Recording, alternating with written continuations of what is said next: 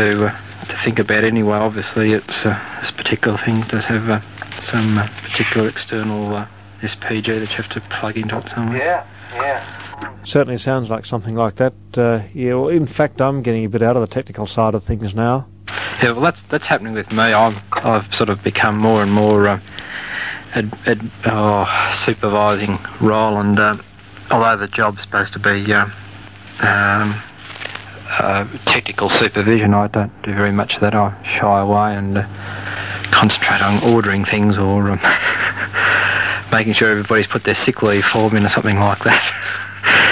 It's strange how it's the more you seem to go up the ladder, the less as you're finding, obviously, the less technically inclined you have to be. And I sort of think the system's built wrong. Perhaps when you come into the system, you should be doing all paperwork and things. Because anyone can do that.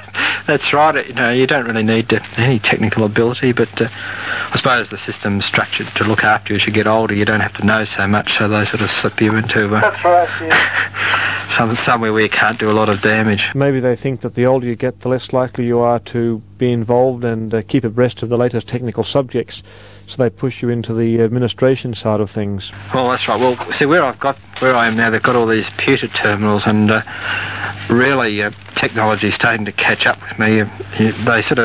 They presented me with this thing, and there was 4 manuals that went with it. Each one was about 2.5 inches thick, and they said, well, here you are, away you go. And well, really, I know how to turn it on. I know how to create a file, but that's about as far as I go. It's got word processing and everything, and because our section being so lousy, they did away with their typist, you see, and they've got all these technical people doing typing as well, and sure, it must be the most inefficient way of doing things, but there's a few computer-orientated people who look after this system, and they say, oh no, you should do this and you should do that, but I don't quite agree with that. I think, yes, we should have a typist, but with a word processor, and they'd be able to do it much faster. Anyway, I'll get off. Oh, well, that's right, it is, and you're supposed to spend your time typing, and I upset the system by just doing handwritten notes. I think they're awake up, but I don't really care. Yeah, oh well. Yes. We'll all retire soon. Oh, yeah, well, certainly... I could certainly think of a lot of things I could do if I didn't have to spend the time working. Well, I don't know, I suppose the syncs get stripped off or something, but, as long as things are in sync, they seem to work in those video mixers. As long as the non-sync light doesn't come up, it would probably work, I guess. Well, that's obviously what's got to be done with it. There's an interesting film on Channel 10 at the moment. It's an old one, we'll say, and they started off in a radio station, with one of those huge RCA microphones, etc. Now I noticed they've gone onto television. They've got this old camera that looks like a lunchbox with a big lunchbox with a couple of lenses out of it. It's rather interesting. Oh, they didn't say, but I just can't remember now. It'll be on again, no doubt. Oh yes, certainly it'll be recycled.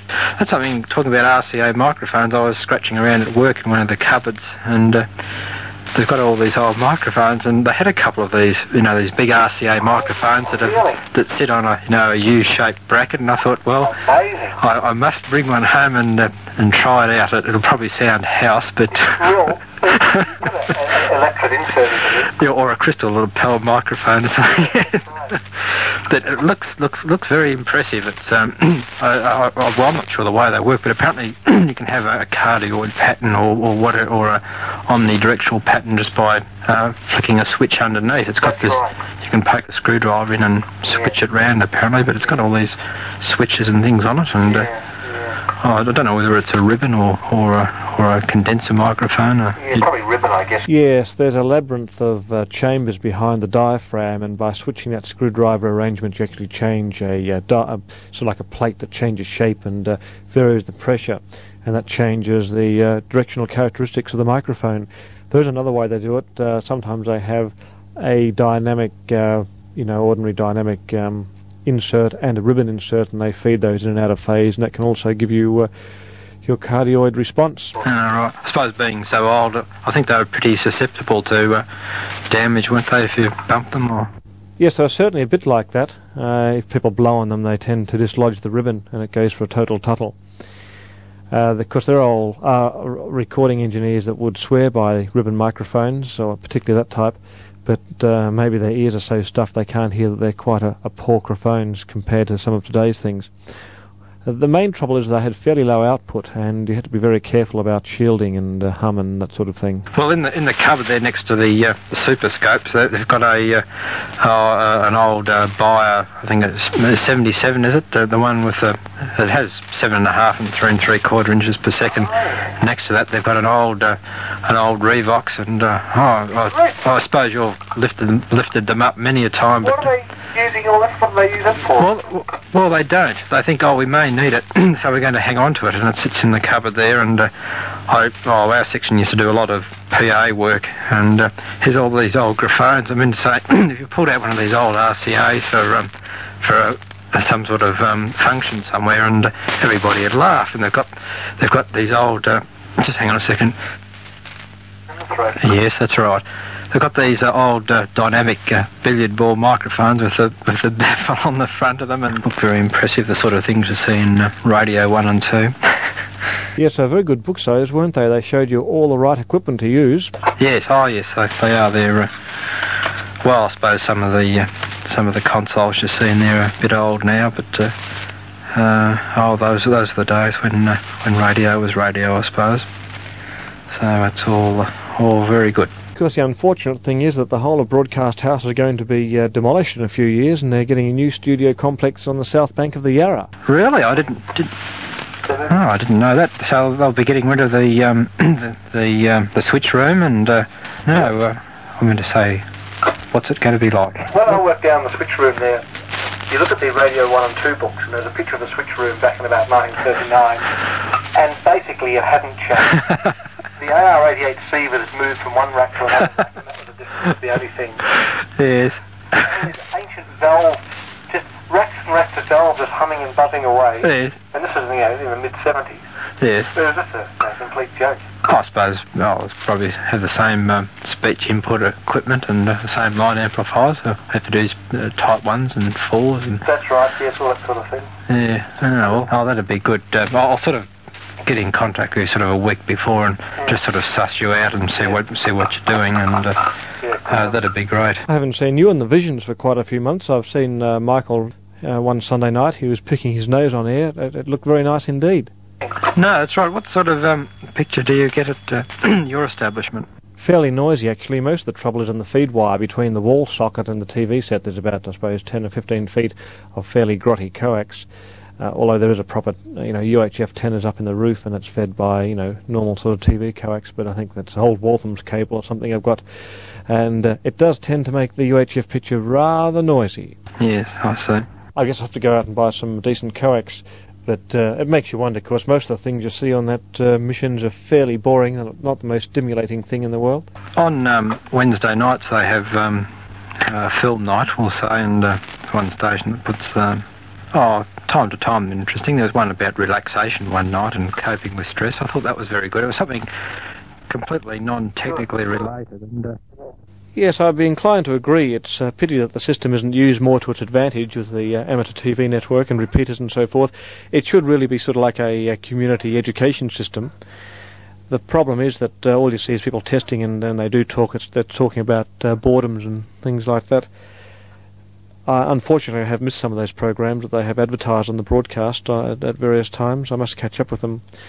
But, what's the legality of it? Because that's what stops most people doing those sort of things. I mean, can you just come on the ATV system and produce a documentary program? I mean, what do they think of that? Oh, as far as I know, nobody's been hit with a performer over it, and even some of them have music on, and I can't see that really matters. Nobody seems to get uptight about it, and that's the way it should be. I thought of going to our publicity department at work and getting a few videos, but I never sort of got round to it, and I think they'd probably be pretty eager to supply them, because they're always trying to push the barrow these days and say how good we are, and yeah, that's right. You could go to the State Film Centre and get out some old films there. Some of them are quite a laugh, old documentaries and things like that. A bit of a joke, and also quite entertaining and also do put on a bit of knowledge too. There's one there of 1949 version of the techniques of FM transmission and reception. You could build yourself a telecine machine and show some of those. I wonder if they'd let you borrow that to airplay it. Technically speaking, no, not at the present time, because on the contract there is a thing you sign that says it's not going to be used for public broadcast or performance. However, the fact it's a non-profit and an educational style of arrangement, I think you could possibly get around it that way. I mean, it's no different to showing it in a hall with a group of people in a club. To being shown on ATV could really be argued to be much the same sort of thing, because it isn't on the mainstream television system. No, well, that's right. That's the sort of subtle difference. That's the way I sort of took it. Well, so even our organisation have training films which were made during the Second World War, and some of them look like they're a real laugh. Yes, they would be, I can imagine. And there was a few safety films that were made during the 50s, and they're in colour, but here's these red FX Holden panel vans running around. They're really quite funny. I saw them, in the early 70s when I was associated with the place, and everybody has sort of killed themselves laughing, and for that sort of thing they'd be... Yes, and of course they'd still be there. That's right. No, these wartime ones are explaining about standing waves, and they had these, WAF standing on this transmission line. Of course, that was supposed to attract everybody's attention.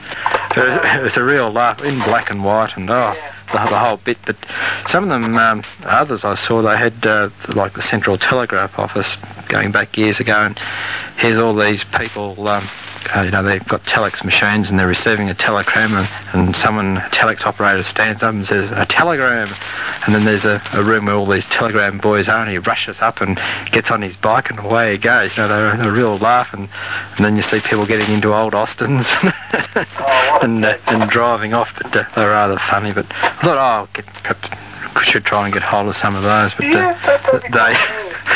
they may not come out. Sometimes they're a little bit strange.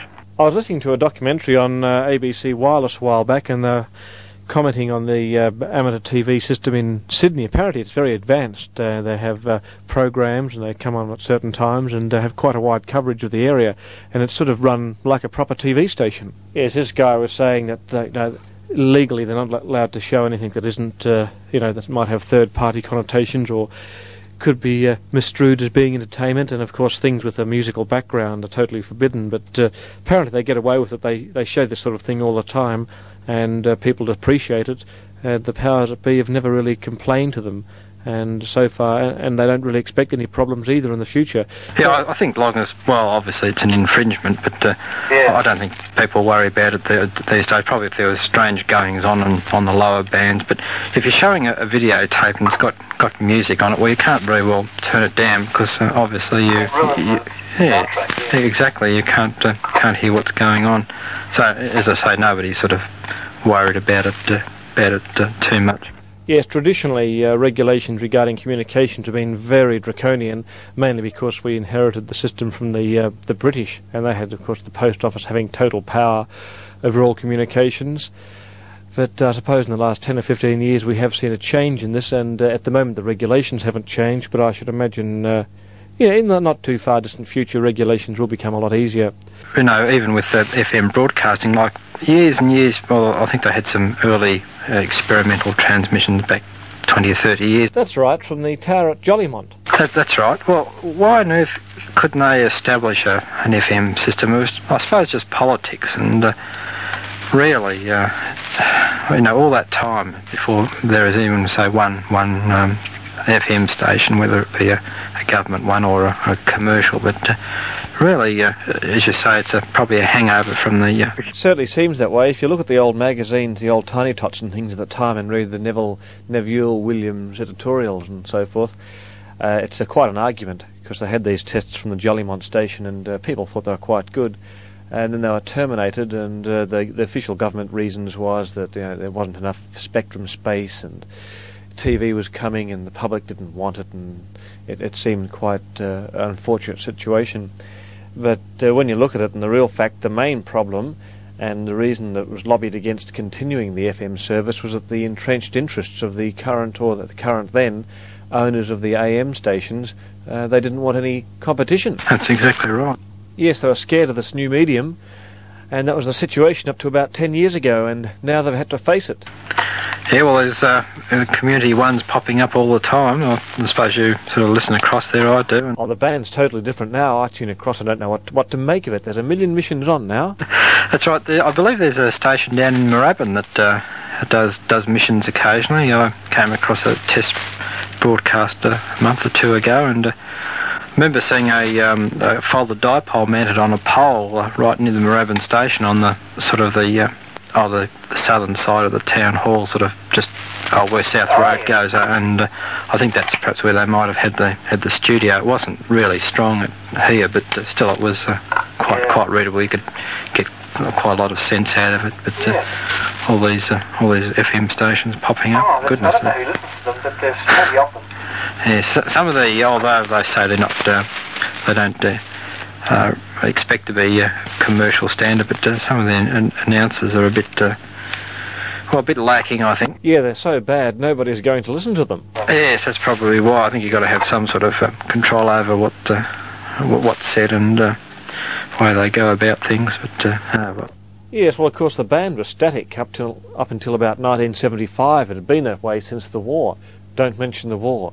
Apart from a few country and regional stations that had been built up, it looked like nothing was going to change for quite some considerable length of time. That's right. Have you heard the station, the new Parliament station? Oh, yes, I have heard that. It seems to come through quite well during the day. At night it gets clobbered by, interstate stations on the same channel and next to it and things like that.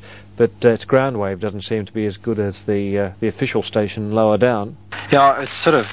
I listen to it at night sometimes with the Walkman, and it's nearly about as strong as RPH. Yeah. I don't know what they're using. I should find out, but I remember talking to a friend of mine out there, and he said they were going to somehow, I think, run it into one of the emergency areas or diplex it into the tower. But I would have thought if it was going into the tower, it'd be perhaps a little bit stronger than what it is. And perhaps they've got big plans for the future. Yeah, it's working that all week. Yes. I mean, they should have just given them a signal generator in Parliament and that in Canberra and said, OK, signal generator on 7 megs and so covering the whole country. Yes, that's right. If you really want to listen to it, you can. Put up big tenors and directional beams and noise-cancelling tenors and things. Yeah, that's right. Well, they could just have it on sideband, 10 watts of sideband from Parliament House on 10 megs. Just have a beam on the flagpole. Yeah, that's right. Yes, well... I just kept the VLH going just for Parliament. Yes. Oh, speaking of VLH and missions, have you heard the new time signal missions on 5 megs? That they may even be on tonight. They've had test missions going. I came across it last night on, I think it was 5 megs, and they had an announcement every so often that was a BNG and from the new location in New South Wales, wherever it was, and it was beeping away and doing all the things that it apparently used to do. It was around about a strength 9 or so, but I couldn't tune it now. Well, let's have a listen here. Maybe. 5, I see one's not working good.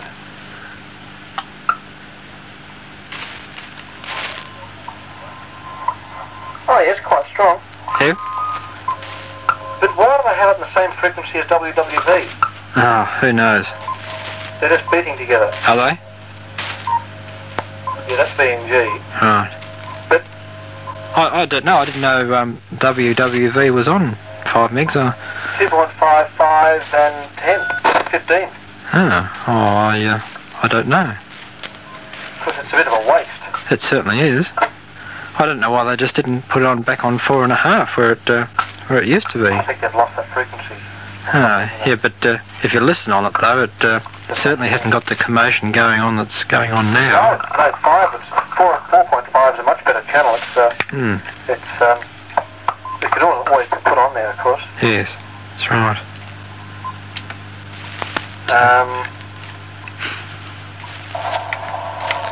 Yeah, the static really, and some build issues just put it on anyway now with care these days. Yes. But now talking about big misses, you know how the actually Septions is getting better at the moment too. Is it? Yeah, there's a bit of don't know if you can hear it in the background there. Perhaps the weather's clearing up. Through a lot better. You know how the WIA is being kicked out of the museum? Oh, no, I didn't know that. Yeah, they were given their marching orders. Oh, They had to get out quick, I think. Of course, the museum wanted that area for something else. Not surprising. Yes. Probably dinosaurs are more interest in the public than... Well, they probably want to put something that's stuffed there. Well, the museum station was always stuffed, so... That's very good. Yes. Yeah, now they had two big US Navy missiles there. It used to run 80 and 40 AM. Big sort of... Did you ever see them? Yes, I saw those. Yeah, I wonder if those were probably wanting to do something with them, you know. Well, they might. I think they were screen modulated. That was the only drawback with really? them. But if you're going to start an inland service, well, I think they'd probably be the sort of thing you'd really need. You wouldn't worry about sideband. You've got enough AM there. You could build a little Elatas. Yes, yeah. Yes, you could. I think they were. I forget what they call those, but they were 2813s in the final, and they made a bit of noise. They weren't very well. I don't think they ever worked all that well. No. Well, people didn't know how to drive them. That's right. Yeah. You've got to have sort of a feeling for equipments like that. Exactly. That's quite correct. Do you know where they're going to move to? I think they're still trying to negotiate maybe another spot in the museum or whatever. But I don't know. They could move them out to Lyndhurst, I suppose.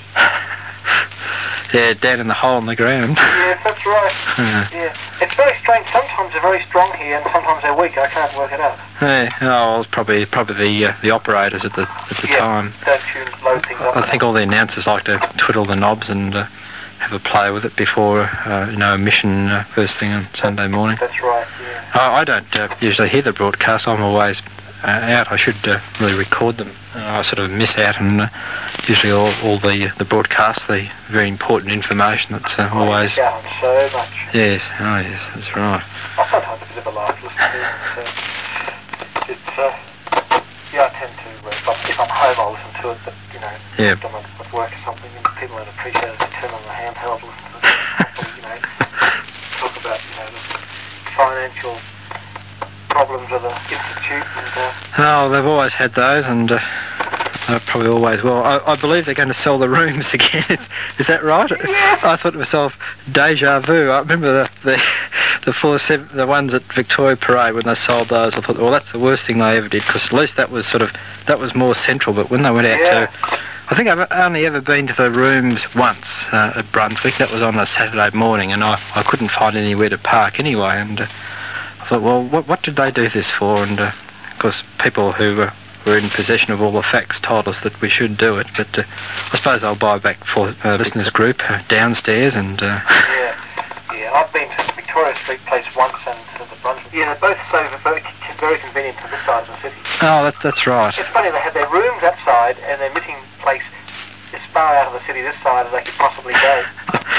Yes, yeah. Well, the poor guys who do the broadcast. I mean, I suppose if you like driving, you can go for a drive down the back blocks of Dandenong. I'm not sure where it is, but it's the worst possible place for VHF. I suppose they're using a repeater, but on 6 metres you can't. Well, the time I've heard, I couldn't hear it very well here. Yeah. But well. They don't have 6 anymore. Don't they? No. Yeah, right. One day someone reported in that 6 was very strong and it wasn't even on, but the rooms are sort of a bit strange. I mean, all the people who do the Sunday morning cast, they wouldn't want to live out of Epsom or somewhere like that. No. Or, Broadmeadows or something. Yes. It's really restricting it to people this side of the city, which is a bit silly. Well, I heard some months ago that apparently all the members of the broadcast committee resigned, and apparently they must have all been reinstated or something. There was some stir on, and there's been big stirs and big super reorgs and bad feelings and the whole lot apparently. Yeah, but the people must be doing something, because there seems to be, from the comments, a broadcast that pops up every week with monotonous regularity. Yeah, that's right. Actually, the cast is probably as good now as it has been for a long time, but they just have to shake out some of the more staid people, I guess. Yes, that's right. They've been on the thing for 20 years or something. Yes. But, it's a strange location. So if they sell the rooms, what are they going to have? Nothing. They'll have nothing they actually own. Well, apparently, because of the financial state of the institute, and do some sort of sound business decision and sell the property. Perhaps, I don't know, perhaps they're going to rent something and do it that way, or just meet at the Science Museum, perhaps, or under the dome at the State Library. or at the baseball club in Ruthin or whatever. Yes, that's right. Which I suppose, I suppose you have to keep a building going and that sort of thing. It may end up, well, perhaps being a bit cheaper, but I think once you sell your sell your rooms, you've got no identity. Well, I suppose so. Perhaps I'm a bit old-fashioned, but do you really need rooms? I suppose not. The Victoria Street room could be worth $1 million now, I think. Oh, yes, that's right. Well, because there are people moving in there, and it's the place to be around the area. Yeah. I suppose Brunswick Street would have gone up a lot too. Yes, I suppose I'll make something out of it. It's not the sort of place I normally go to. No. Brunswick Street, Fitzroy. No, it's not a sort of a name that you sort of remember. No. The rooms are there. We must go to the rooms. Yeah. Just with this back sort of old falling down shop in the corner. And you go in there and all the back rooms is full of old tables and chairs and upside down books and things, and it just looks like it hasn't been cleaned for about 20 years. Yeah, so the time I went in there, had all these old teleprinter motors on display in the window. You could actually press your nose up against the window and look at all these goodies, but I think they were into teleprinters at that stage and trying to unload quite a few.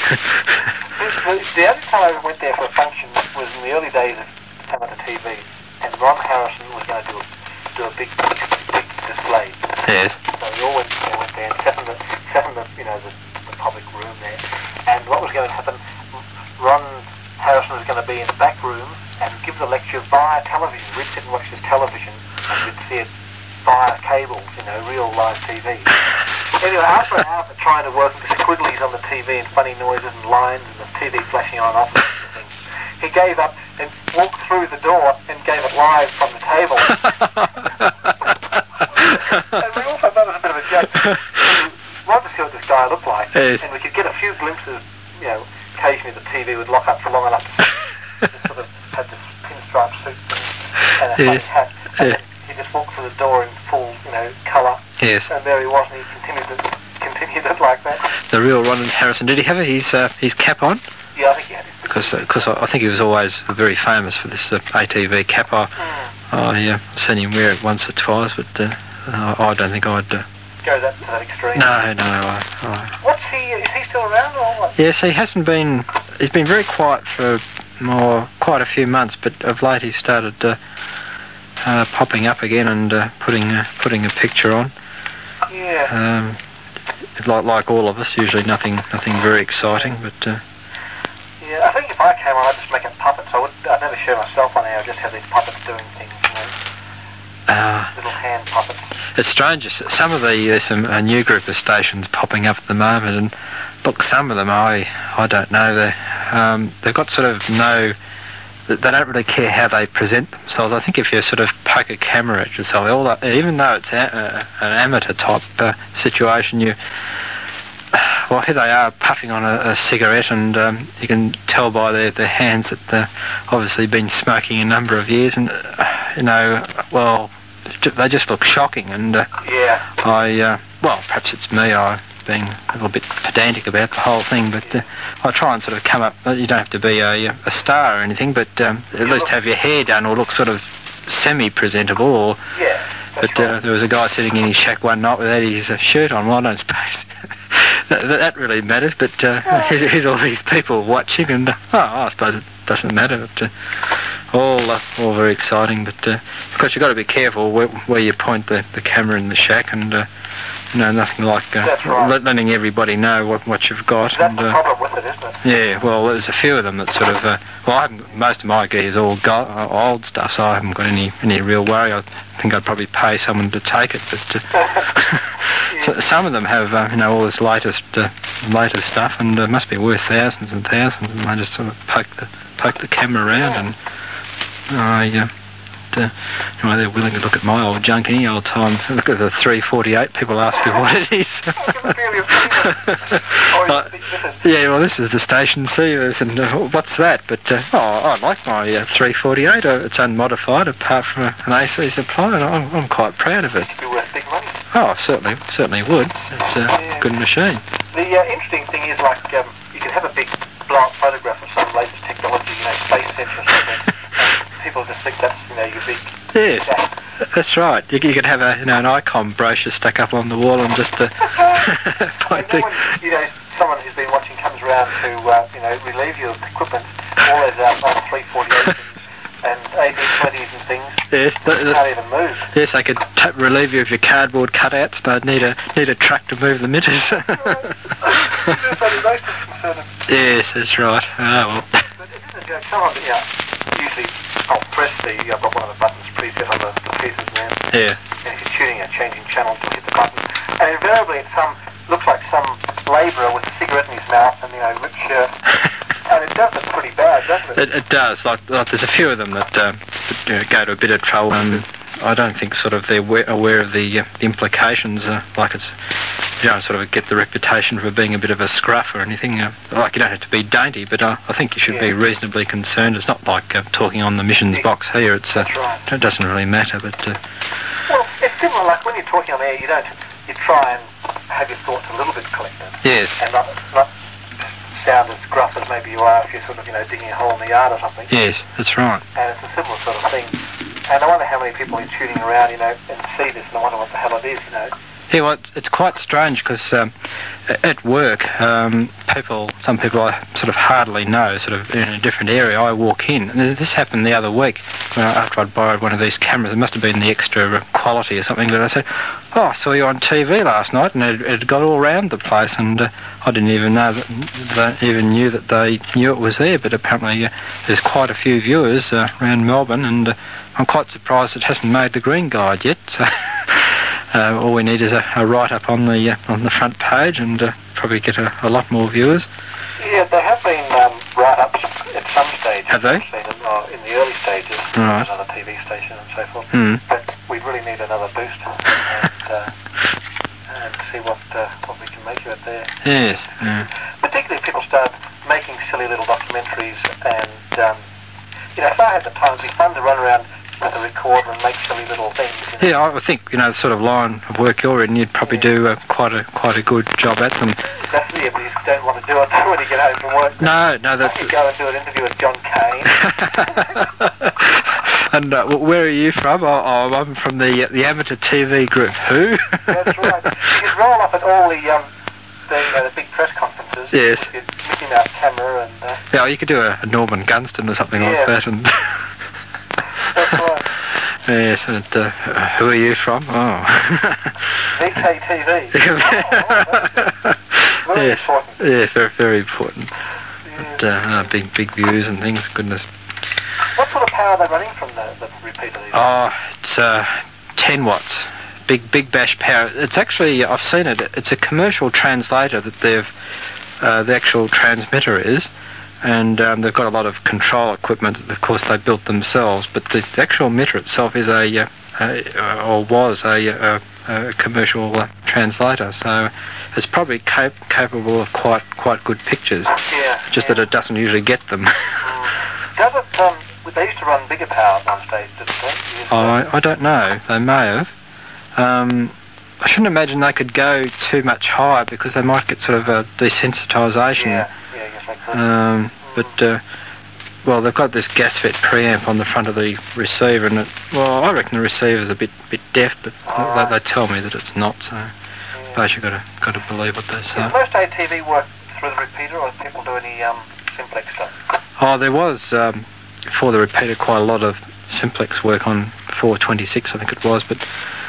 I think most of it's through the repeater because it's sort of so easy to do. You've got a better viewing audience. That's right. If you do that. If you lived on Mount Dandenong, you'd be right, though, wouldn't you? Yes, well, have a big mission station. That's exactly right. I suppose I should put it on now. There doesn't seem to be anybody on, but I don't want people to know what I look like when I'm conducting missions. Well, you could do dual bands, you know. Yes, yeah, I suppose you could. Yeah. Well. Very good. And so you've been working hard over the last few months, I suppose, and I've heard you putting on various missions from time to time, but hasn't been a lot of live missions about. No, this is the first live mission for some time. Yes. I think I've had a few bits live, but basically it's people don't want to come on or something. I think no one wants to talk these days. Yes. I don't know really. But I've been sort of fairly involved in sort of a few technical things around here and stuff like that. Have you still got those old lamps up on the edge of the rack there? When the red one and the white one when you're on air. Those brass ones. Yeah, they're still there, so I can tell if if the carrier's left on or whatever. Yes, we should always have a very comprehensive set of station alarms, and I was most taken with those. I thought they looked very good. Take you back to your telephone exchange days. Yes, they do. Have you got a green one? No, they're just I haven't got. The green ones are too low voltage or something. Oh, I see. The little filament. They seem to work quite well. Yes. And things are on or off. And you still got your block with all the wiring on the edge, all the jumpering and all that sort of thing. Oh, yeah. Well, so you wire it all up, and then sort of 6 months later you realise you shouldn't have done it that way, and you want to incorporate more features, and you can't. That's right. Well, that's what happened with mine, and I've got a spare jack field underneath the main jack field. It's not used, but it's such a pain to get it out and poke all the cables round. It's I think people don't often realise sort of the amount of work that goes into it. When you're not sort of talking on the missions, you're usually wiring something up. This is exactly it. I mean, the idea was to have the jack fields all coming out to an IDF block, so actually, without having to get behind the rack, you could put in any feature you wanted without having to get underneath and all sorts of jazz. But to do that, you often take the easy way out and just wire things directly to where they've got to go and so yes. forth. But in the long term, it's a pain if you want to change things. That's right. Well, see, my system of jack fields perhaps not as comprehensive as yours, but if you haven't been near it for a while, and then you sort of wire something in and you don't label it, you can spend an hour or two trying to find out what you've done. And just shutting things in the holes and seeing where they're coming up. That's right. And if something doesn't work, you're sort of scratching your head wondering now how did it used to patch. And I've got most of them labelled, but even with them labelled, I've got quite a number of cords plugged into it, and it takes a while to sort of trace them when they're all tangled up as to what goes where. Exactly right. And you've got relays that click and clack, you know what they're doing, and they're changing audio lines and things, and because you never put the labels you've written on in Lloyd tape have fallen off. Yes, you get a couple of hot days and they'll pop off. That's right. Maybe you just come on and press a button, but it takes quite a bit of effort to get to that stage. Yes, that's right. It's really quite a thing. I just trying out the ATVs. Oh, right, it's coming on, is it? Well, I don't know. Just hang on a second. Just trying to see why it's not coming on. Right. Yeah, I'm just warming up the camera now. I won't hold the missions much longer. Yeah, unfortunately, I haven't got a visions in this room. I have to go in the other room. Right. So. Actually, I could listen to it. I guess. What's the frequency, the input of the Peters? You might be able to tune me direct, actually. I'll just get things organised. 444 250, I think okay, stand by. is the input. So there's any listeners on 160 metres. Up on the ATV repeater at the moment. You're back again. Right, I'm just trying to get. I can't get my lighting on. I've got a bit of a problem with the lighting. That's in the wrong direction. So. Well, I'm listening on. Right, just trying to get the floodlight on, and I can't. Where the floodlight normally plugs in is where I've got the emitter plugged in. You see, and it's a bit of a problem now. I'm faced with this. Things like to come. Yeah. So you're actually on. Yes. Yeah. Oh, yes. I'm on the ATV channel now, and should have full high frequency sound and all that sort of thing. So I just thought I don't think I've put them on before together, and it's just interesting to see, in fact, what it's like. Did you say that's 444 250? Yeah, that's right. Yeah, 444 250. That's the uplink frequency, and it comes out just above channel 28. Tune around, but no, I'm in darkness, and just trying to figure out a way to get the spotlight flood lamp on. Let's see. See, I've gone under the desk now and just turn the mic up a bit. That's better. And I haven't even got a spare. Oh yes, I have. Oh, I think I'm right. Just trying to. Right, it might be a bit better. Yes. So that's it, I think. Let's go and do look. Yeah, right. Yeah, I've got the hyzers on so I can listen off here. It's better, I think. Yeah, I'm getting a lot of lines down the picture, but that's from the 160 metre transmission. Just see what it looks like direct off here. Oh, that's all right. Sort of, but no, the light's in the wrong position. Unfortunately, that's the problem with it. So there it is.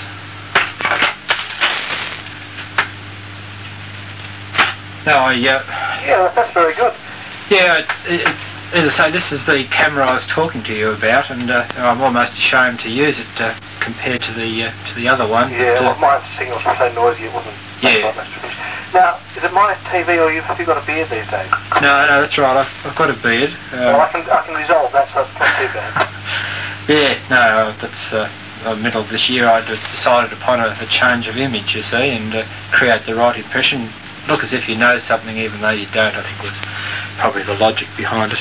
Yeah, that's a good idea. Yeah. Oh, yes. It's all how you look these days. It doesn't matter what you know.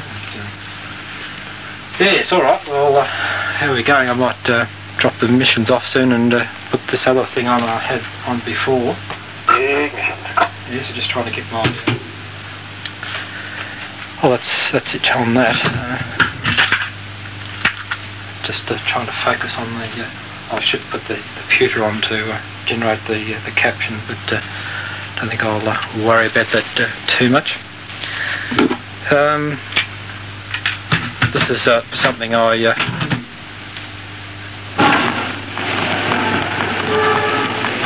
this is Richmond Station. Oh, yeah. I'm just closing down on ATV. And they're making an announcement soon about the trains being late. It was rather hilarious, actually. I was standing there, and they have at Richmond Station they have on each platform a little room where they all sit. You probably know those. And just as I stood right next to the control booth, oh, yeah. the radio inside announced that the trains were going to be late, and everybody groaned. You see, they always hang around the little booth just to see exactly what's happening with the railways today. And you can pick up quite a bit.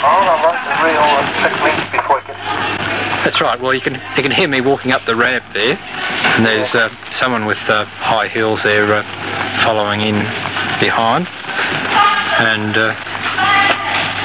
it's very good. A few louts there as well. I thought I was going to get assaulted, but I didn't. Now about this time the oh no, it's usually you've got to decide which train's going to be first, whether it's the Sandringham train or the Frankston train, and you run between each platform to see what's going on. Stations there. Ah, there it is. Late rain out of order running the 1656 down Sandringham X871, preceding the 1648 down Frankston and the 1654 down on Bakeries running late. 1656 down Sandringham preceding. Finished all station. Ah dear, so you turn around and you think to yourself, oh goodness, not again. So at this stage you sort of move to another platform. But I got a few trains and things. They sound quite interesting when you play them back, and so with a good machine with some sort of limiting in it, it does quite a good job with it. You can get Yeah, it's quite interesting sound effects, really, aren't they? Does it sound like I'm on the station? Oh, it's got a bit of ambience about it.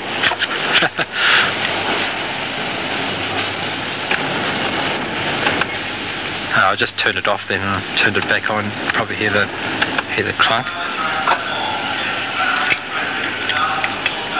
It was good in the train too because it's the sort of thing that wouldn't normally happen to you, but there was some poor woman who was confused and didn't know whether it was going to stop at South Yarra, you know, all the usual things nobody usually knows. And they're having a discussion about this train, and it was very good. And during part of the journey I turned it off and people sort of wondering what I was doing, groping around in my bag, but I could sort of see this microphone sticking out the top, so I think they sort of hid behind their newspapers and sort of pretended they didn't want to know what was going on.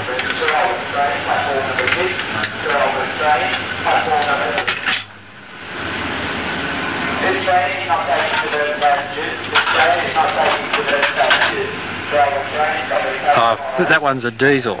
It sounds very good when it goes. I like the announcement. Oh, yes.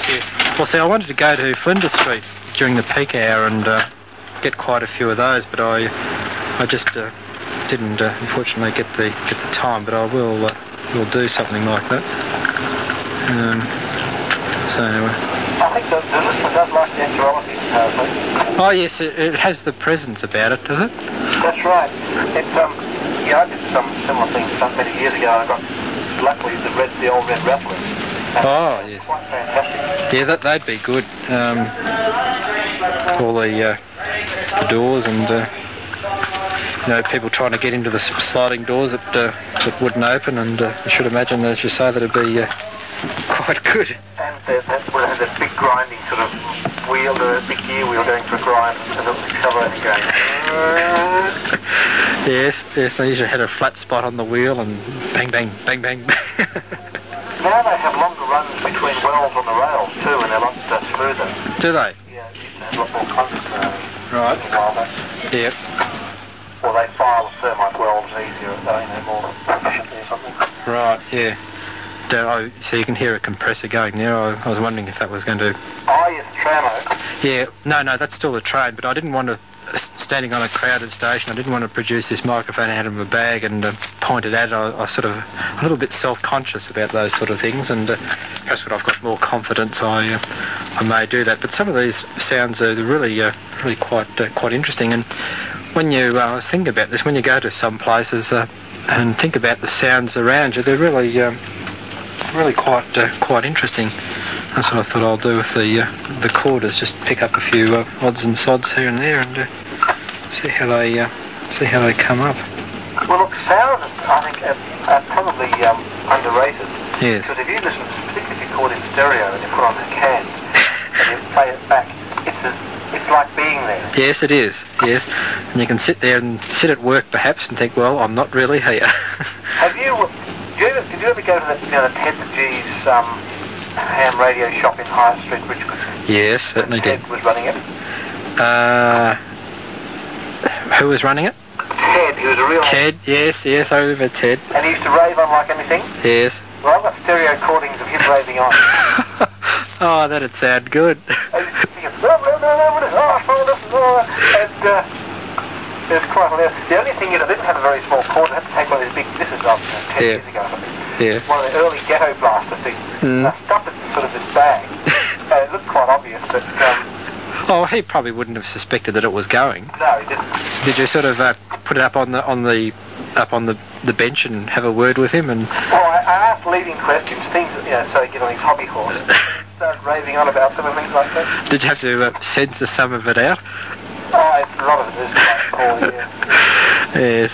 Quite good for life, because he's not with us anymore. No. Well, he used to get quite wound up at times. He used to, with certain subjects that he could really get him going. And that's right. Yeah. You wouldn't go there to buy anything. You just go there and have hear him blab on for hours. Yes. Yeah. That's right. He'd always complain about his bad back. And they used to have a PA system, and they'd be up the office upstairs. Yeah. And they had this graphone team down, and I could hear people pilfering all the equipment. Do you remember that? I didn't know about the microphone. Fortunately, I never pilfered anything. But I know if you knew them well, or they'd take you upstairs, and they had sort of basic facilities up there, I think. Very basic. And of course, in the early stages, you weren't allowed to go down where they used to back the trucks in. That was a big no-no. You couldn't go out there or right out the back either. Yeah, that's where the good equipment it was. Yes, that's right. But I think as they got more and more hard up, they had to open the place up a bit. And remember, right down the back, there was a hole in the floor, and they had this.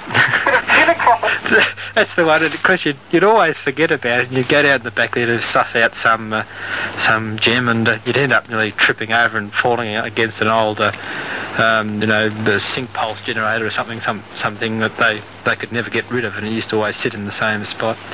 But that's right. I've been there for about 20 years. Yes, that's right. And yes, it was quite interesting, those places. But I suppose they're gone forever now, and probably never come back again.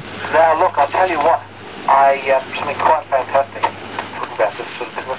You know, Waltham used to be in the city. Yes. The original Waltham. That was like the original electronic junk store. And a couple of weeks ago, I was in Sydney for work for a couple of days, and I had a spare half hour, and I was walking up Oxford Street, and I came across this yellow sign that said Waltham Dam, and all these childhood memories came back to me. And I thought, this is the original, the main shop of the original Waltham. Yes. It's still going in Sydney, apparently. Goodness. Well, did you go inside? It's 1940s ex-World War II junk. Is there any radio type junk? Oh, it's all radio and electronic stuff. Really? It's like going to a disposal store in the 60s. Yes. It's things so old. I mean, even C42s and things are not there because they're too modern. Yes. Your number 19 sets and funny things with big booby valves and yes. Prism microscope, Twizzy million gear train sort of things and boxes. I used to sell these sort of boxes that had box of spare valves written on them. Yes, that's right. They've got those there, and all this ancient stuff. It's quite incredible. Well, I thought they'd completely folded up. I know there was Deitch Brothers. Is that what they call them? Yeah, a couple of shops down. Yes. Well, I as a kid, I'd always sort of, when you sit in the barber shop and read the Post magazine, I'd always opened up to Deitch Brothers and sort of drooled over the goodies. And I remember the first time I went to Sydney, well, I had to go to Deitch Brothers, so I went there and sussed out all the goodies. And I thought, well, probably, I thought Waltham's was perhaps a little bit better, but they did have quite an array of stuff, and I didn't really buy anything when I was there, but some of the things were interesting, like old carbon microphones. You sort of buy those. Yes, that's right. You sort of got to buy something when you go in there. You're sort of all keyed up. So if there wasn't anything else, I used to pick up the occasional carbon fist microphones. The one that has those funnels on the front. Remember the Melbourne store used to go underground? That sort of, yes. It was really quite something. It was a big excitement for me to go down there. You'd spend your 7 and 6 you saved up all year and go and buy a meter with a bent pointer on. That's right. Well, I used to rush down there by lunch hour when I first started work, and by the time you got down there, you really didn't have enough time to get round. It was you sort of had to do the shop by segments. You'd think, now I'll do the first bit down, perhaps under the stairs where you came down at the front, and you could also go up the back. I think from memory, I thought that the stairs at the back were always for staff, but one day I was in there and I saw someone who was obviously a customer went up the back stairs. So I thought, well, this is good for me. So you could sort of do a complete circuit of the shop. That's right. And there's a flashing boob light that said basement. And it's flashing on and off very slowly. That's right. And you'd go down there and hear these funny old guys behind the counter, and there was always some guy who'd been in the army signals who was discussing fond memories over the counter, and of course you'd pick up your gem that you found, and of course you'd be on a time limit and you're always running late, and he'd want to have a talk for a quarter of an hour and you wanted to pay, and because being a young lad they'd ignore you, and many a time I was late back to work because of that. But I remember buying a whole lot of coaxial cable there one time. It must have been a couple of 100 metres, and I was on about a 4-foot roll. And I got this stuff home on a peak hour train. I must have I had a seat all to myself with it, but when you think of some of the things you used to do, and of course the stuff was useless anyway, it was you get it home and try and use it, and it was probably all right 30 years ago, but by this time it was just really a waste of money. So I gave up buying their coaxial cable. The particularly what was supposed to be the low loss stuff. It'd be good for it's good for DC wire. Yes, well that's right. And they did have some coaxial cable there, a thinner stuff, 70 ohms. That was quite all right. I used to use that on quite a lot of things. It was quite good considering. But some of this old stuff, it had sort of a flex type dielectric, or flax I suppose I should call it, and it was horrible stuff. But those days have gone, I think, and probably never come back again. I sort of use pewter shops where they have all these old computers down in the basement. Young boys will think, oh, all this good stuff, all disk drives and things like that, and oh goodness, fancy buying anything like that.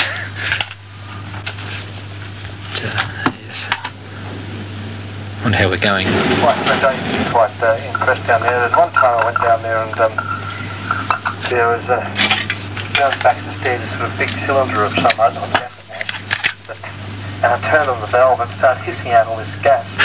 And I couldn't turn it off. Yes. So I ran back up the stairs and you could hear this thing just hissing downstairs. There's probably some, nerve gas on there. That's right. It's awful embarrassing, like you pick something up and a whole heap of gear falls on the ground, and you sort of got to try and pretend that it was all an accident. Usually it was. It's just the way they used to pack things, and it was very embarrassing when that sort of thing. Yeah, what we got there, the gates? Yes, they're the Glen Huntly gates. Where the trams go through, and the pantograph or whatever it is usually comes and zaps onto the railways. Yeah. And that's the Frankston Express there coming through at the moment.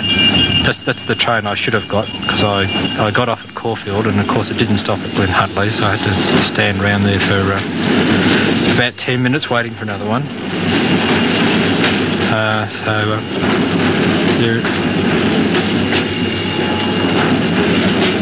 We'll have to wait for the train to go before we start talking again.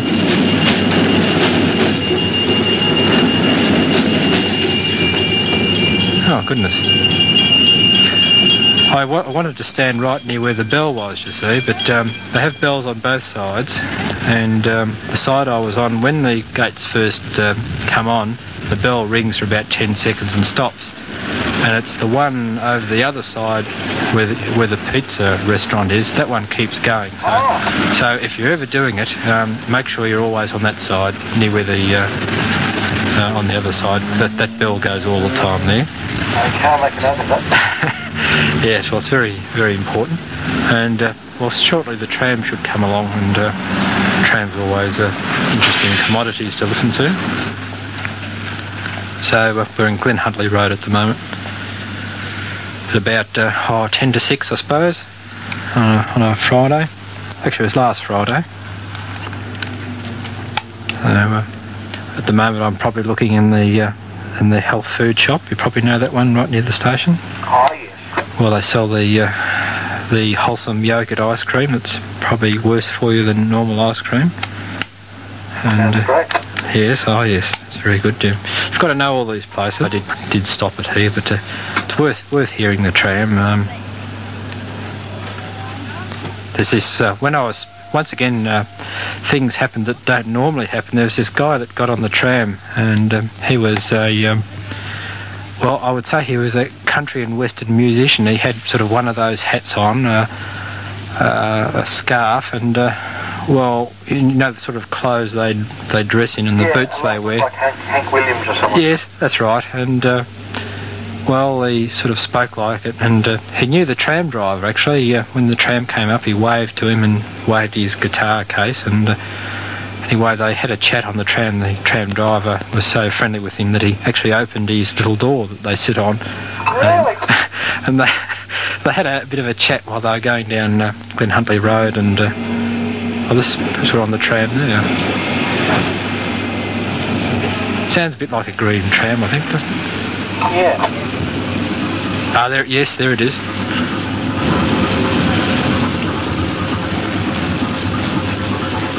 Yes, there's that knocking noise.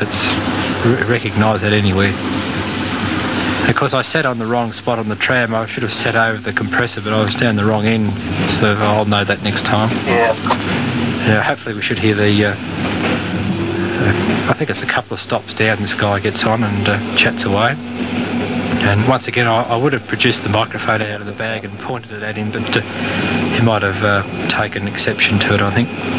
Got to be reasonably discreet with these sort of things when you're bugging people. That's right.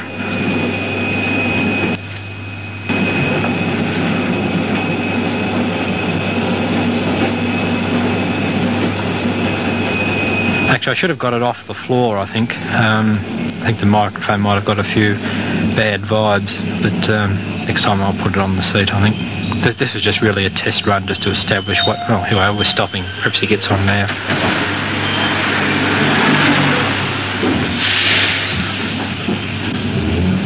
Oh, there it goes.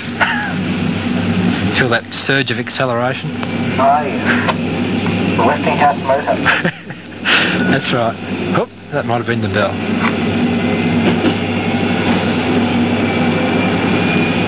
Hope the listeners are appreciating this. Oh, sure they are.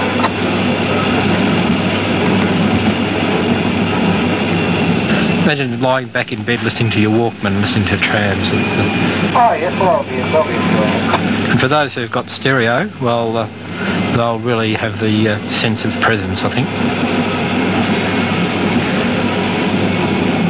I'm waiting for this guy to get on. It should be soon, otherwise I'll be at my stop.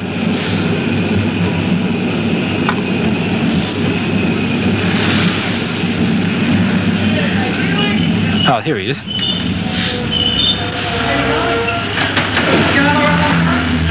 I'm getting on, alright?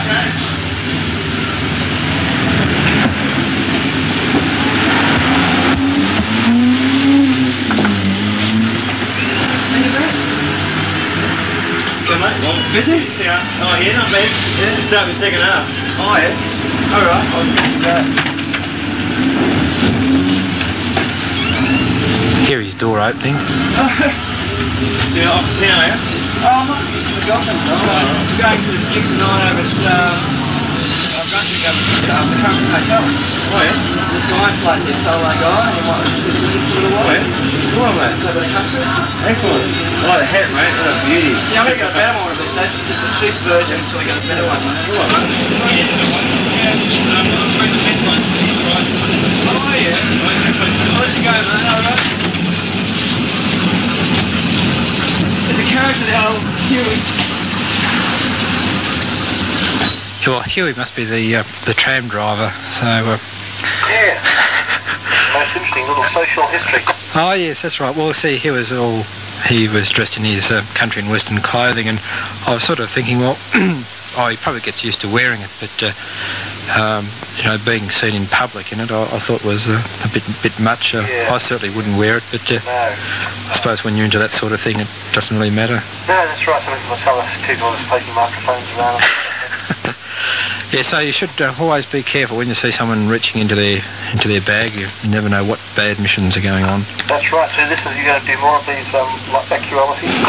Well, yeah, I've got a few plans of things to do. I was just going to establish a bit of a library of sort of sound effects for various things. Sometimes they're handy at times, and there's some things that you really should record that in years to come that won't be around. And thought, well, I've got the machine available. I might do it. That's very important to do things like that. I've got recordings of the actual Glen Huntly gates when they were real gates. Yes. And I've got some film, 8mm film of red trains going to the Glen Huntly gates. And I was speaking to a guy a while back. He was videoing the Glen Huntly gates. Of course they were going to change to boom gates. And he said, I was filming videoing the gates. And I said, well, pity there's only silver trains. And I would have loved to have got red trains. And I said, well, I've got some, film of red trains going to the Glen Huntly gates. And he almost had a spasm on the spot. Really? Really? Oh, how can I get a copy of it, Oh, dear. And I said, it's got the Roland's drapery store in it to boot. Yeah, well, that's right. That was sort of quite a landmark, and well, even the shoe shop next to the Glen Huntly station, see, that's gone now, and that was very handy. I remember a couple of times I had a couple of repairs that had to be effected there, and they were quite prompt. You could drop them off in the morning, and they were ready at night. They were quite handy for that sort of thing. So it's very good. Yeah. Well, you should go out and do some videos too for the other missions. Have a little travel logs on for people to watch. Yeah, well, so I've only got an AC powered machine, and it's a bit hard to sort of take an extension cord out and. I'll build an inverter. Yeah, that's right. But I just go and get the pamphlet. Something I was going to mention too. Okay.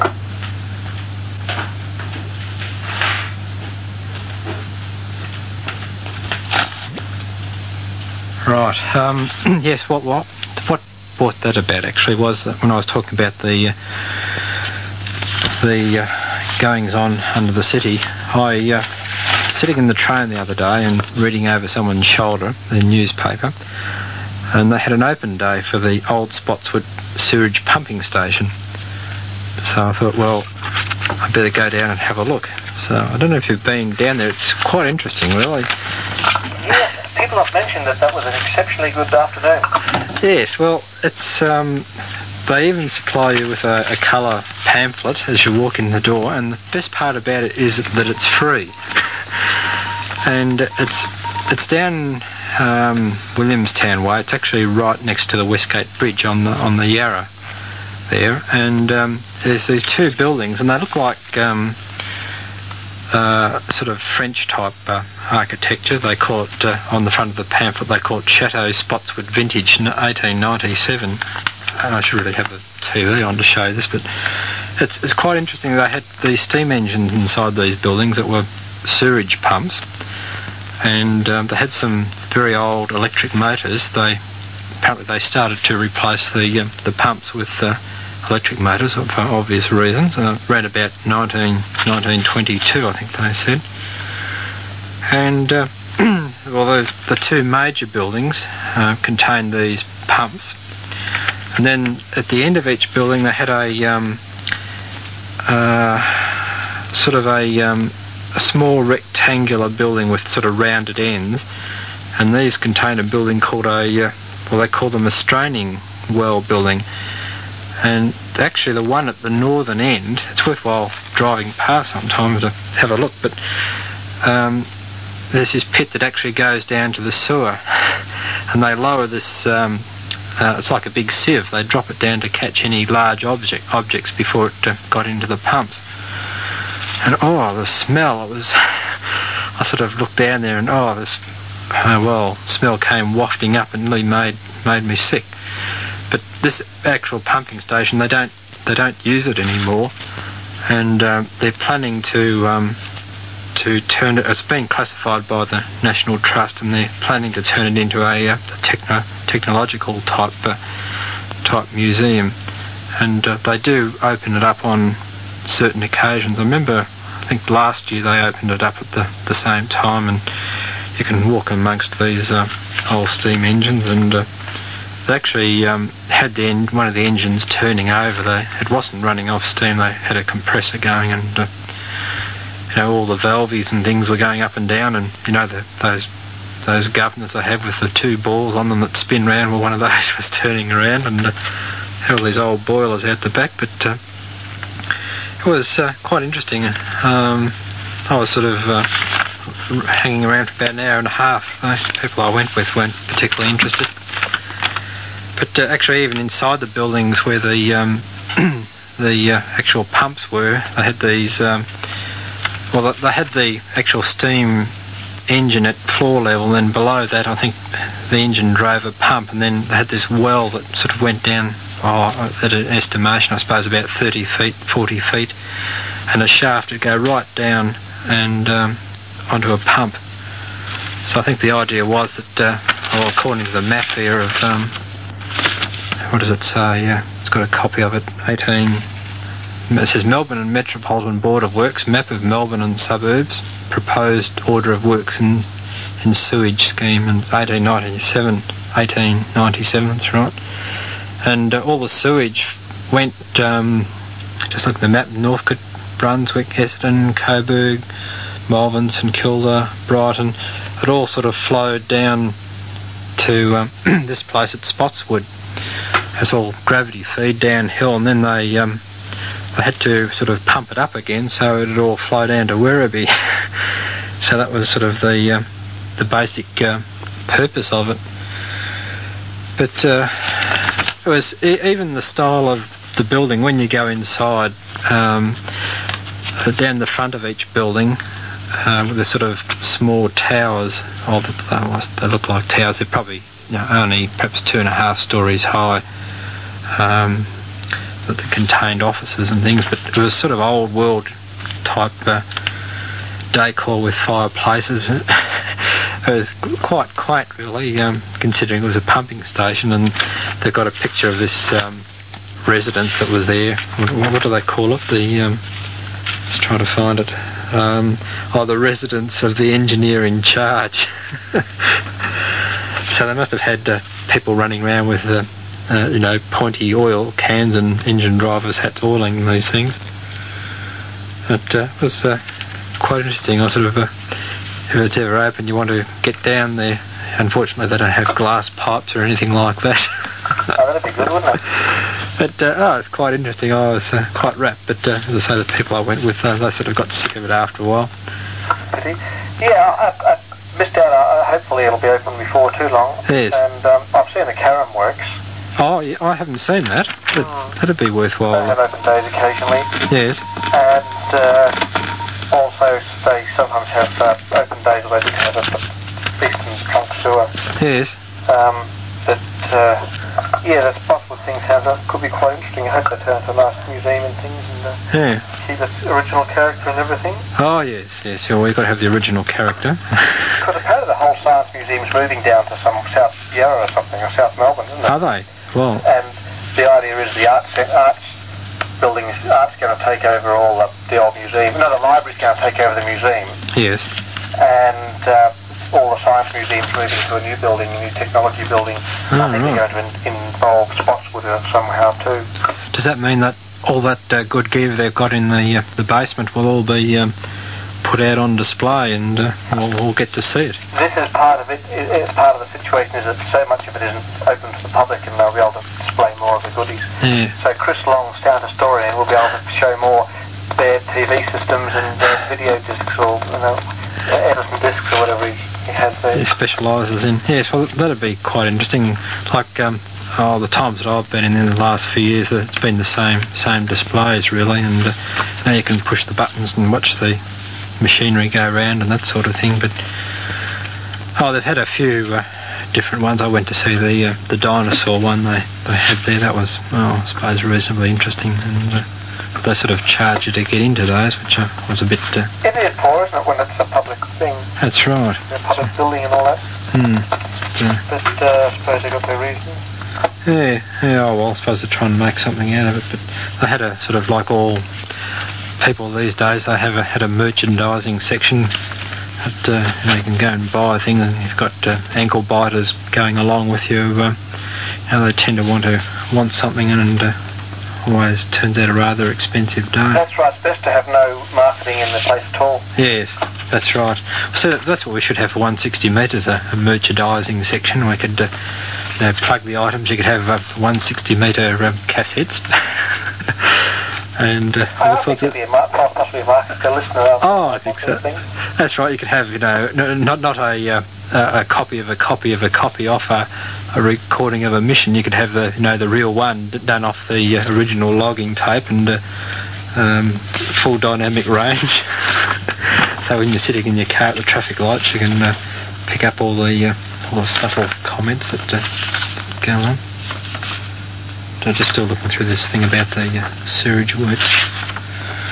But anyway, I must get down to the Carrum one. I have been told that it's quite worthwhile seeing. I like to go to those sort of offbeat places. It's all very well to go to it's nice to go to the zoo or something occasionally, but some of these other places that people sort of shy away from, they can be... Well, it's billions of dollars of public money, in them. They're massive works. massive engineering works. Yeah, that's right. Well, see, there was another one, another offbeat one I went on, when was it? Must have been middle of last year.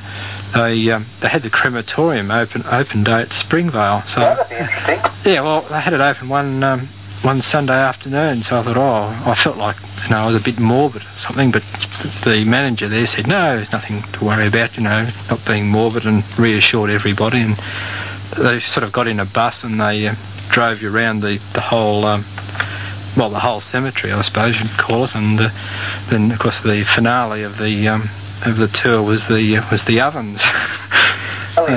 I can imagine a few people who wouldn't want to go and see them. Oh no, everybody wanted to go, and I think everybody was a bit uneasy at first, but they took you through the whole process, if that's perhaps the term you use, where you're going for the actual funeral part. Oh yeah. And then they took you through out the back room and show you what the workmen do, and explain all the things that don't happen that people think happen, and then it sort of all goes on a conveyor belt sort of arrangement. There's actually two ends to it, an old part and a new part, but the new part, it all happens on conveyor belts, and they're very safety conscious because these conveyor belts are sort of about 12 feet above your head, and they've got a cage over it so that nothing will fall on top of the workmen. And it was quite interesting. And when you forced to go to these places, you sort of realise what goes on. But That would be very interesting. it certainly was. And that sort of filled in most of the afternoon, and then you were sort of allowed to walk around and have a look. And of course, as they termed it, the operation wasn't active.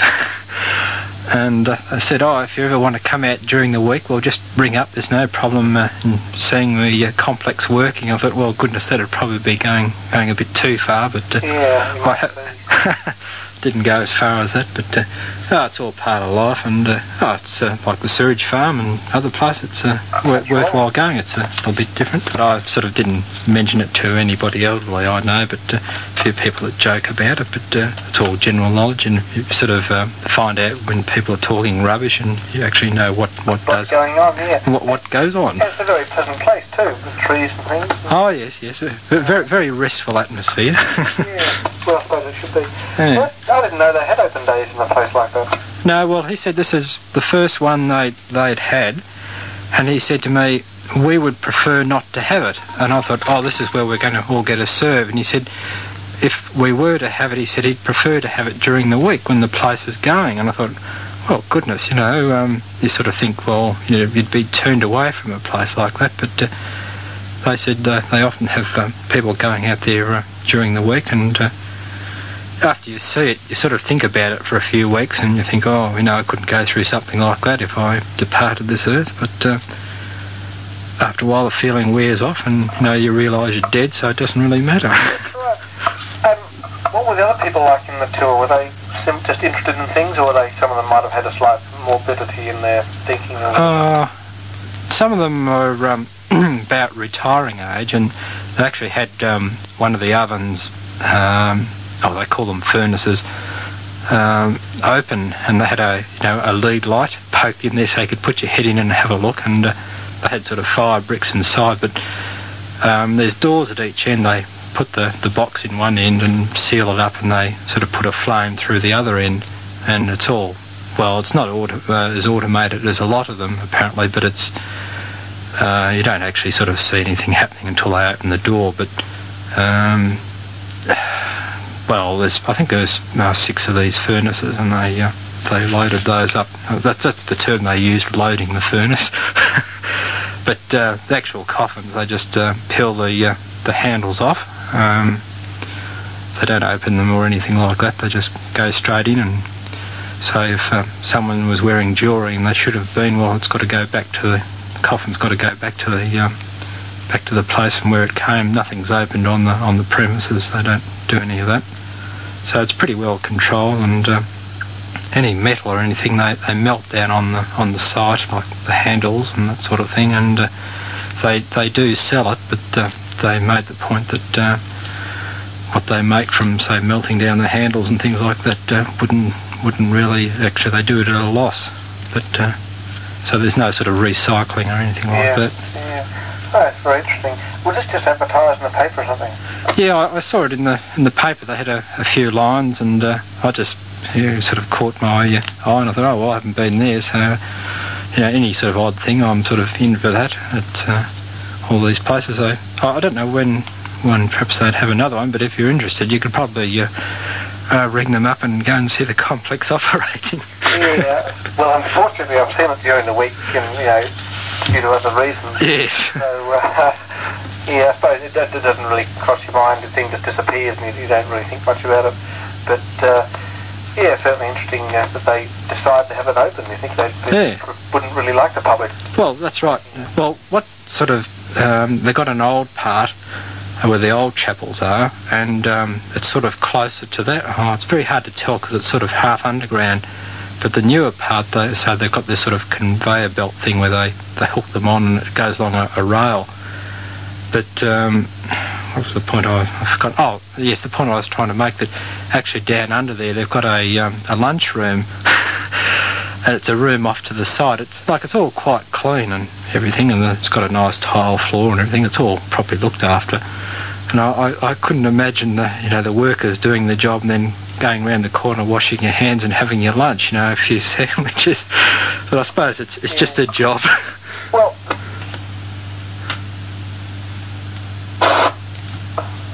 were some of the people making silly comments to the, when the tour was going around? No, everybody was sort of rubbernecking. I think they were sort of quite interested. I know I was. Actually, after you get over the initial shock, when he says to me, or when you go out sort of, when you're in the chapel part and you go around the back and down sort of thing, everybody I think was a bit on edge, including myself, because you don't know what you're going to see. And I thought I was going to be a strange smell or something like that. Well, it didn't. Well, no, there wasn't sort of a smell what you thought you might smell, if I can put it that way. Yeah. It was pretty good. Well, I suppose it would have to be. Yeah, that's interesting, because I did a tour of certain sewage works, certain people making jokes, the obvious jokes all the time, which I think the engineer in charge showing us around a bit sick of. But, I used to work in a place that was behind a certain parlour in the Grange Road, actually. Oh, right, Most of you are still there. Yeah. And there's an engineering work that's not there anymore, I don't think. And there's quite strange smells came from there quite often. So I don't know what it was all about. But, leaves it to the imagination, I suppose. But there were no jokes. Nobody sort of. I can imagine some of the jokes at the sewage farm. I'd probably be guilty of cracking those myself, but obviously to the staff it'd probably wear a bit thin. But certainly that's my next port of call. I'll have to go to a sewage farm that, as I say, I've heard it's really quite interesting. Have you actually been to Werribee? Not the sewage farm. I've been down to the zoo there, but not to the actual farm. Yeah, because we used to go there quite often, for various missions purposes. Yes. But apparently that's, you used to be able to go there whenever you wanted to. It was almost like a public park, really. But now apparently they've got security men, that's a bit hard to get in. They don't like people just wandering around without reason, which is a bit of a... I see. I wonder why they're worried about people wandering around. I don't know. Apparently, originally, the security was done by the border worksmen themselves, Yes. And they'd come up and they'd say, g'day, what are you doing? Oh, I'm putting up tenders and doing big missions. Oh, interesting, okay. Well, have fun and see you around. Yes. Now what they've done, they've leased out the security to Warmald or someone. Oh, yeah. And of course, all their brief is to keep no one's allowed there without proper reason. And they're very hard to get along with, and they just kick you out. So that's most. How's the Carrum one, that sort of thing? Would that? Well, the Carrum's different. You see, the Werribee farms are monstrous, just a big bit of land, really. But the Carrum place is behind fences and a little building and I mean, that's obviously secure because it's the fact that there's machinery there and so forth. Right. It's much easier to keep secure. Yeah. You just can't drive in because there's gates and things. Yeah. No, that's unfortunate. I didn't realise that was the case. But Well, the last big missions we had from there, we had to because we used to just go down there, no one would care. And we went down there, a few days before the missions to sort of just, check out a few things and put a tent and a trip next to get things ready. Yeah. And this, this truck pulled up with security and I thought, oh yeah. Of course, you see the workmen have just been, being very helpful. Yeah. And this guy comes up and says, what are you doing? I said, this is a big mission, you have quite often here at the time. And he basically told us, to go and make it. Because we didn't have authority from the powers that be. So you have to get a written license or something every time you want to do portable missions from the farm. From the farm. That's really poor. Like, I meant to say you're a taxpayer, and exactly. And you should be sort of entitled to this sort of thing. That's really a small price to pay for what rates you pay every year. The game reserve, and people go and shoot ducks and things. It's obvious we weren't interested in shooting or doing anything damaging to the. Well, might be damaging to the ionosphere, wouldn't be damaging to the pond. Yes, that's right. So we rang up and told them we were coming, and then during the night a truck came up, and the guy said, "What's going on here?" And we told him it was just big mission. And he wasn't overly impressed. There wasn't much you can do when there's a couple of dozen people sitting around doing missions. I mean, what can you do? Go and call the Werribee police or something? Yes. I'm sure they've got more important things to do than people sitting around emitters in the middle of a sewage pan. Yes. I suppose he uttered a few words into his little walkie-talkie and confirmed it with the base that indeed, yes, they're entitled to be here. And yeah, that's right. I like the way I think you have to be a particular type to be a security guard. Just near where I work, there's one that looks after the automatic teller machine. Oh, yeah. And here he is sitting there with his big gun, and they all seem to wear these sunglasses that you can't see through, and you never know where they're looking. Yeah, they're big Rambo men. Yeah, that's right. And he's standing there with this gun and defending the auto bank machine or whatever it is. That's right. It must be a bit of a boring job, isn't it? Well, he's there all the time, and he's there from the time the bank opens to the bank closes, and I've never seen him move. He might, perhaps his eyes move, and that's why he's got the glasses, but he certainly looks very threatening. Oh, very threatening. I'm very scared when I walk. That's right. I've sort of next time I might try and talk to him, because he's sort of next door to the newsagent. I go in and out of there a bit, and I just see if they have got a sense of humour. Normally they haven't, because that's why they're in that type of work. That's right. Well, the men at the border works had none of it. Yes. Oh. Yeah, so that's quite interesting. You've been a busy man on all the free tours then. Oh yes, well you've got to go on these free tours. If they're free, well they're so much the better, and usually the best things in life are free. That's quite true, yes. Maybe more people didn't realise that. Yes, that's very true. Yes. Yeah. What's the longest mission we've had for some years, actually? Well, I don't think I've ever had my emitter on this long before. I was just feeling the plug before. It's a little bit warm, but I'd have to say that the emitters would be very reliable. And yeah, hasn't Mr. Beat, there is a little bit of static just behind you if your flashes get through. Yes. But basically it's not too bad. So it's all been logged. It should be able to be tightened up and made into a nice program. Oh yes, I think so. I'm halfway through a tape at the moment. Once I think that expires, I'll about another 10 minutes or so. I think I'll probably give it away. Oh well, we can keep it going till then. Yes. Won't be long at all. So. Things you look crackles on your mission. Yes, that's it's the wind again. Yeah. Just hang on, I'll just right, okay, it's definitely the tenors that's sort of quieted down. No, it hasn't. Oh, I'm not worried. Yeah. I often thought of a system, I don't know whether it worked, that each user has this in their wireless, they have sends out a digital information, in that what it would do is turn the transmitter on and off very quickly, and by interlinking them, say into a simplex repeater, this digital code could turn it on and off, and so they're all synchronised, so that when you're using it, your transmitter is being turned off, say at a 20 or a 40 kilohertz rate as you talk. And if it was that quickly, you wouldn't know, so that it's listing 1 minute and transmitting another, and that may be sort of or way around it. Yeah, that's a possibility. Isn't But that'd increase all sorts of very complex problems far beyond my brain, I think.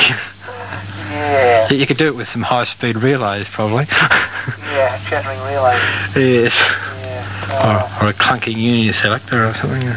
Went round fast enough, but sort of the approach, but you have to adopt an electronic approach to it, I think.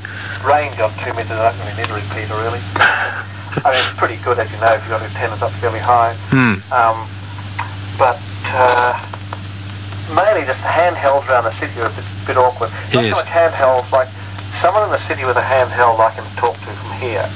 But the handheld to handheld range is a hard one. Yes. And I thought if you had something boosted to some extent, the alternative would be to have, like what was set up at one stage, UHF to 2 metres. And you could use, UHF handhelds, and then they'd be registered. Get one of these full duplex ones. You could do that quite easily. It'd be very expensive, though. Oh, certainly would. Yes. So, anyway, that's sort of something I was sort of looking into. Could work. Yeah, sometimes when you, I presume you take your handheld into the workplace and use it. I've heard it here. It's quite strong. I presume that's where it's the missions are emanating from. Yes, well, there's work or whatever, pretty close to you there, isn't it? Yeah. You don't get into any of the equipment or anything. You don't see all the monitors cross hatches. The equipment gets into the meters. It goes for a real... Does it? Spurple. S meters on S9, just with on buzz and hash and microwave leaking into it. Yeah. Is your particular place, are they concerned about radiation in the building as affecting staff and little things like that? Well, I suppose they are. They're worried about asbestos. They've pulled everything down. This might be asbestos. But the radiation's only from monitors and stuff. Yes. Which is not much worse than a TV set, I suppose. Like, there's not much RF equipment. A few microwave dishes and they're sort of fairly high up in the tower. So, I don't think it's really as much of an issue as, say, people... Yeah, well, of course, even the ones up north of the city at Lower Plenty Way, they're being built round. Though the 3DB one, there's buildings across the road, and that was it's a few years since I've been out there, but I went for a drive all through them, and houses going up everywhere, and imagine sitting amongst all of those. Be quite a bit of RF about. I think it'd be a worry. It would be, yeah. For lots of things. All these missions going at once, and all sorts of things. At least you could run lights in your house without having to turn on the switch or something. Yeah. Have you seen some of these modern emitters that are going in these days? No, I've been to some other emitter scenes for a while. It's sort of basically these Harris things, sort of digital pulse width modulator type things. Yeah, well, there's the government people are putting in these. They're called Nortels. It's a solid state emitter. Yeah. The one's been done down in what's the station down in the west? The big. WV. Yes, the one with the big hat on the top.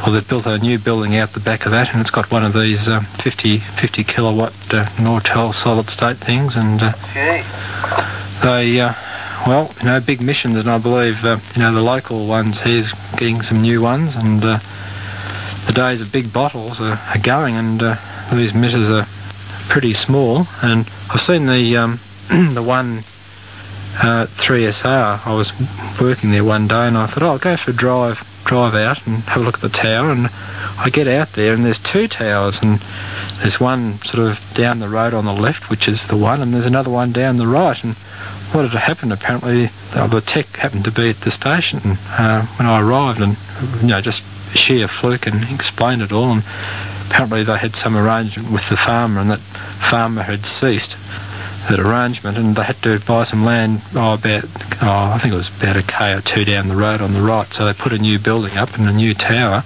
and here's this old missions building and this tower just sitting there, and this farmer, I said, what's happening to the tower? He said, well, we don't know, it's going to stay there as far as we know. So here's this cocky he's got this tower. So, Fantastic. yeah, well, that's right. So I thought, well, you know, what's going on here? I thought, Shepparton's only got one. There's only one 3SR, you'd have to admit. Yeah. And there's these two missions towers. So I don't know whether they've pulled it down or if it's still there, but that's 2 years ago anyway. Yeah. So it's quite interesting. It is, yeah. Sort of, do you think it'd be a value if you get that? So you'd pick them, then keep the missions room for yourself. Well, that's right. It's all sort of vandalised proof, and you could keep your 160 metre mission box in there without too much problem. But the actual Mitra 3SR, the Mitra itself, I think it was a 5 kilowatt job, and it was just a bit bigger, marginally bigger than a refrigerator. And you sort of look across at they're using the old Mitra as a standby, and it was sort of 3 or 4 times the size. So amazing, isn't it? Certainly is, and no big modulation transformers or anything like that. They don't do it that way.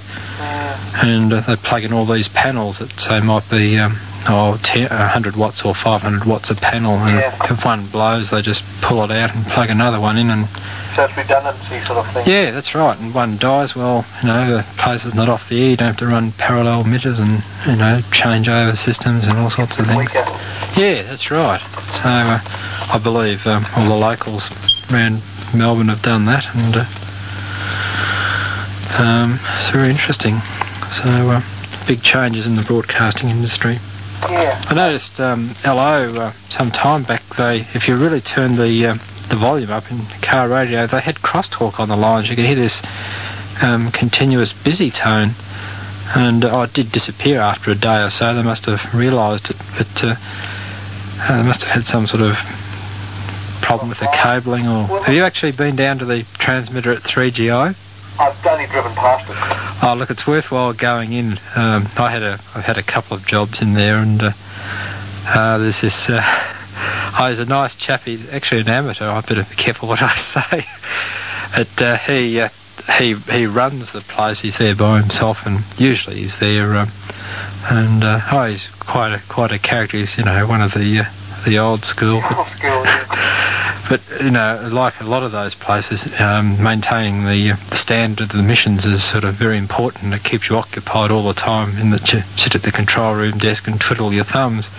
Yeah. And one day I had to go down there to check out a job, and I rang the front doorbell, and there was no answer, and I went round the back, and the back door was locked, and I could he was playing this clarinet in the control room.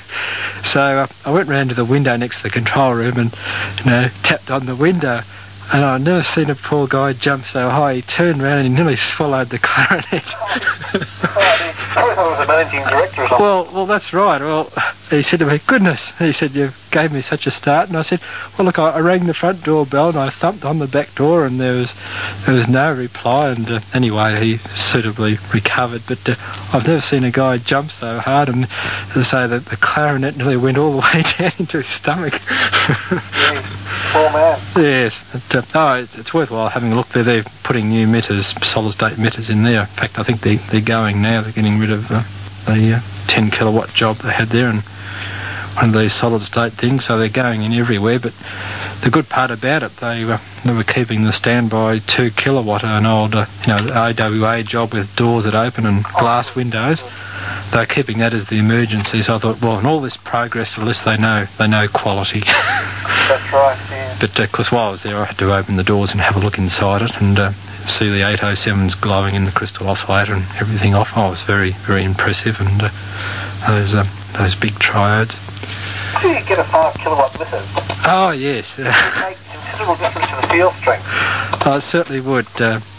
That's right, trouble about the 3-phase. I inquired about 3-phase for a normal domestic supply, and apparently there's no problem. It doesn't cost you all that much to get it on, really. The SEC, I think, will put the drop wire in, going to your house for free. I think you have to pay for the meter. But any additional wiring, if you want to run an arc welder in your garage or something, you've got to pay an electrician to do that. But it's comparatively cheap, and the meter they use is the same as the whether it's 3-phase or single-phase meter. It's the same as, it doesn't matter. You just have the one meter and they read the meter the same. So you know, when you get a big emitter, well, there's no problem about three-phase. Well, it certainly, like, you know, it certainly gets through the static a lot better. Oh, yes. Well, look, the thing is, in the US, they run that sort of power. Yes, that's right. Amazing, isn't it? Yes. Well, see, I was thinking about it, not so much for a emitter, but I was going to get an arc welder, and I thought, oh, well, I'd better have three-phase plug out in the garage, but I sort of never persisted with the idea. But I was quite amazed, really, how much it doesn't cost. Like, I think it was $90 for a new meter, but yes, well, you have to pay to get an electrician to run the cabling from the meter to the to wherever you want it. But apart from that, it's pretty straightforward, and they don't apparently ask questions about if you want three-phase, because a lot of houses have it these days with air conditioners and arc welders, as I wanted to do. So that's right. Yeah. There's no great problem. What I would like to do is build up a Helical 160 and try it on the car. Yes. And just see what sort of range you get. Yes. I've got one I've wound up if you want to borrow it at any stage. It's a 9-foot one in 2 sections, but 9 feet. Yes, yeah, it's quite a long one. It used to go reasonably well. I used to run a Harbros AM rig into it. It was only about 4.5 watts, and I remember being mobile out in Cranbourne it was, and I was speaking to someone in Melbourne. I thought, well, that wasn't bad for an inefficient helical whip. When you think of, say, 9 feet as compared, it should be perhaps 120 odd feet long. The sort of most inefficient type of aerial, and it wasn't. They weren't strong. They were probably about a 5 and 3, something like that. But what did it get caught in trees and things? Or? No, not really. Garages were perhaps service stations were a bit of a hazard, but I had a spring on the back of the bumper bar of the car, and if you hit anything, because it just all sort of went for a bit of a bend and stood up again, so I had bashed into a few things with it, but it sort of remained intact, so pretty robust sort of. Experiment sometime. Oh, that'd be fine. And I can mount it in the bull bar and just see what sort of range you get. I don't know what I'd use it for. I'm sure 2 metres would work better. But it'll be interesting to see what, Oh, yes. So if you... Fairly, you could use it as a, mobile link, and oh, that's right. wouldn't be many people on. See, if you're doing field strength measurements with your car radio, that'd be the ideal thing to plug it into, because it'd be, it's a fully resonant aerial, and probably go just a little bit better, I suppose. Yeah, it can be hard too. Yes, yeah. And I'd also like to try it, compare it with the big tethers, and listen down the link and see what the difference of... As long as you don't run 150 watts into it, it'll right. go for a big cook, I think. 10 watts. Yeah, that's about it. Oh, well, I've run 150 watts of sideband into it, and it didn't seem to mind it. It got a bit warm. You could after transmissions had ceased, and sort of felt it, and it was warm. The copper does heat up a bit, but didn't short out any turns or anything. So I think it's reasonably robust sort of thing. I just got a 10 watts sort of valve rig thing here. Oh yeah, no, it'd be ideal for that. Well, we've got probably about another 3 minutes of stuff to go. So well, we might say morning then. Yeah, well, that's I think that's probably pretty close. So it's been nice having a chat with you, and I hope the listeners have. Hope they're still awake anyway. 20 to 3, goodness. So at that, I'll call it a morning. So we'll say morning to you, and I'll let you get to bed, and we'll say morning to the listeners. And you haven't had the phone-in number advertised at all tonight, I don't think so. So no, I have to go and actually. Because we could have perhaps taken a few calls or something. But we could have taken you actually, because you can get the other side of it. So yes, you could have. They could have spoken to the big man of missions and yes, asked you all. They ring up and they ask personal questions. Ask you for your favourite recipe or something. Yes. All right then. Well, we'll say morning to you, Mr. Stew. Thanks for the chat for the last few hours or so, and glad the missions have held up. And we're just about out of tape. So with that, we say morning.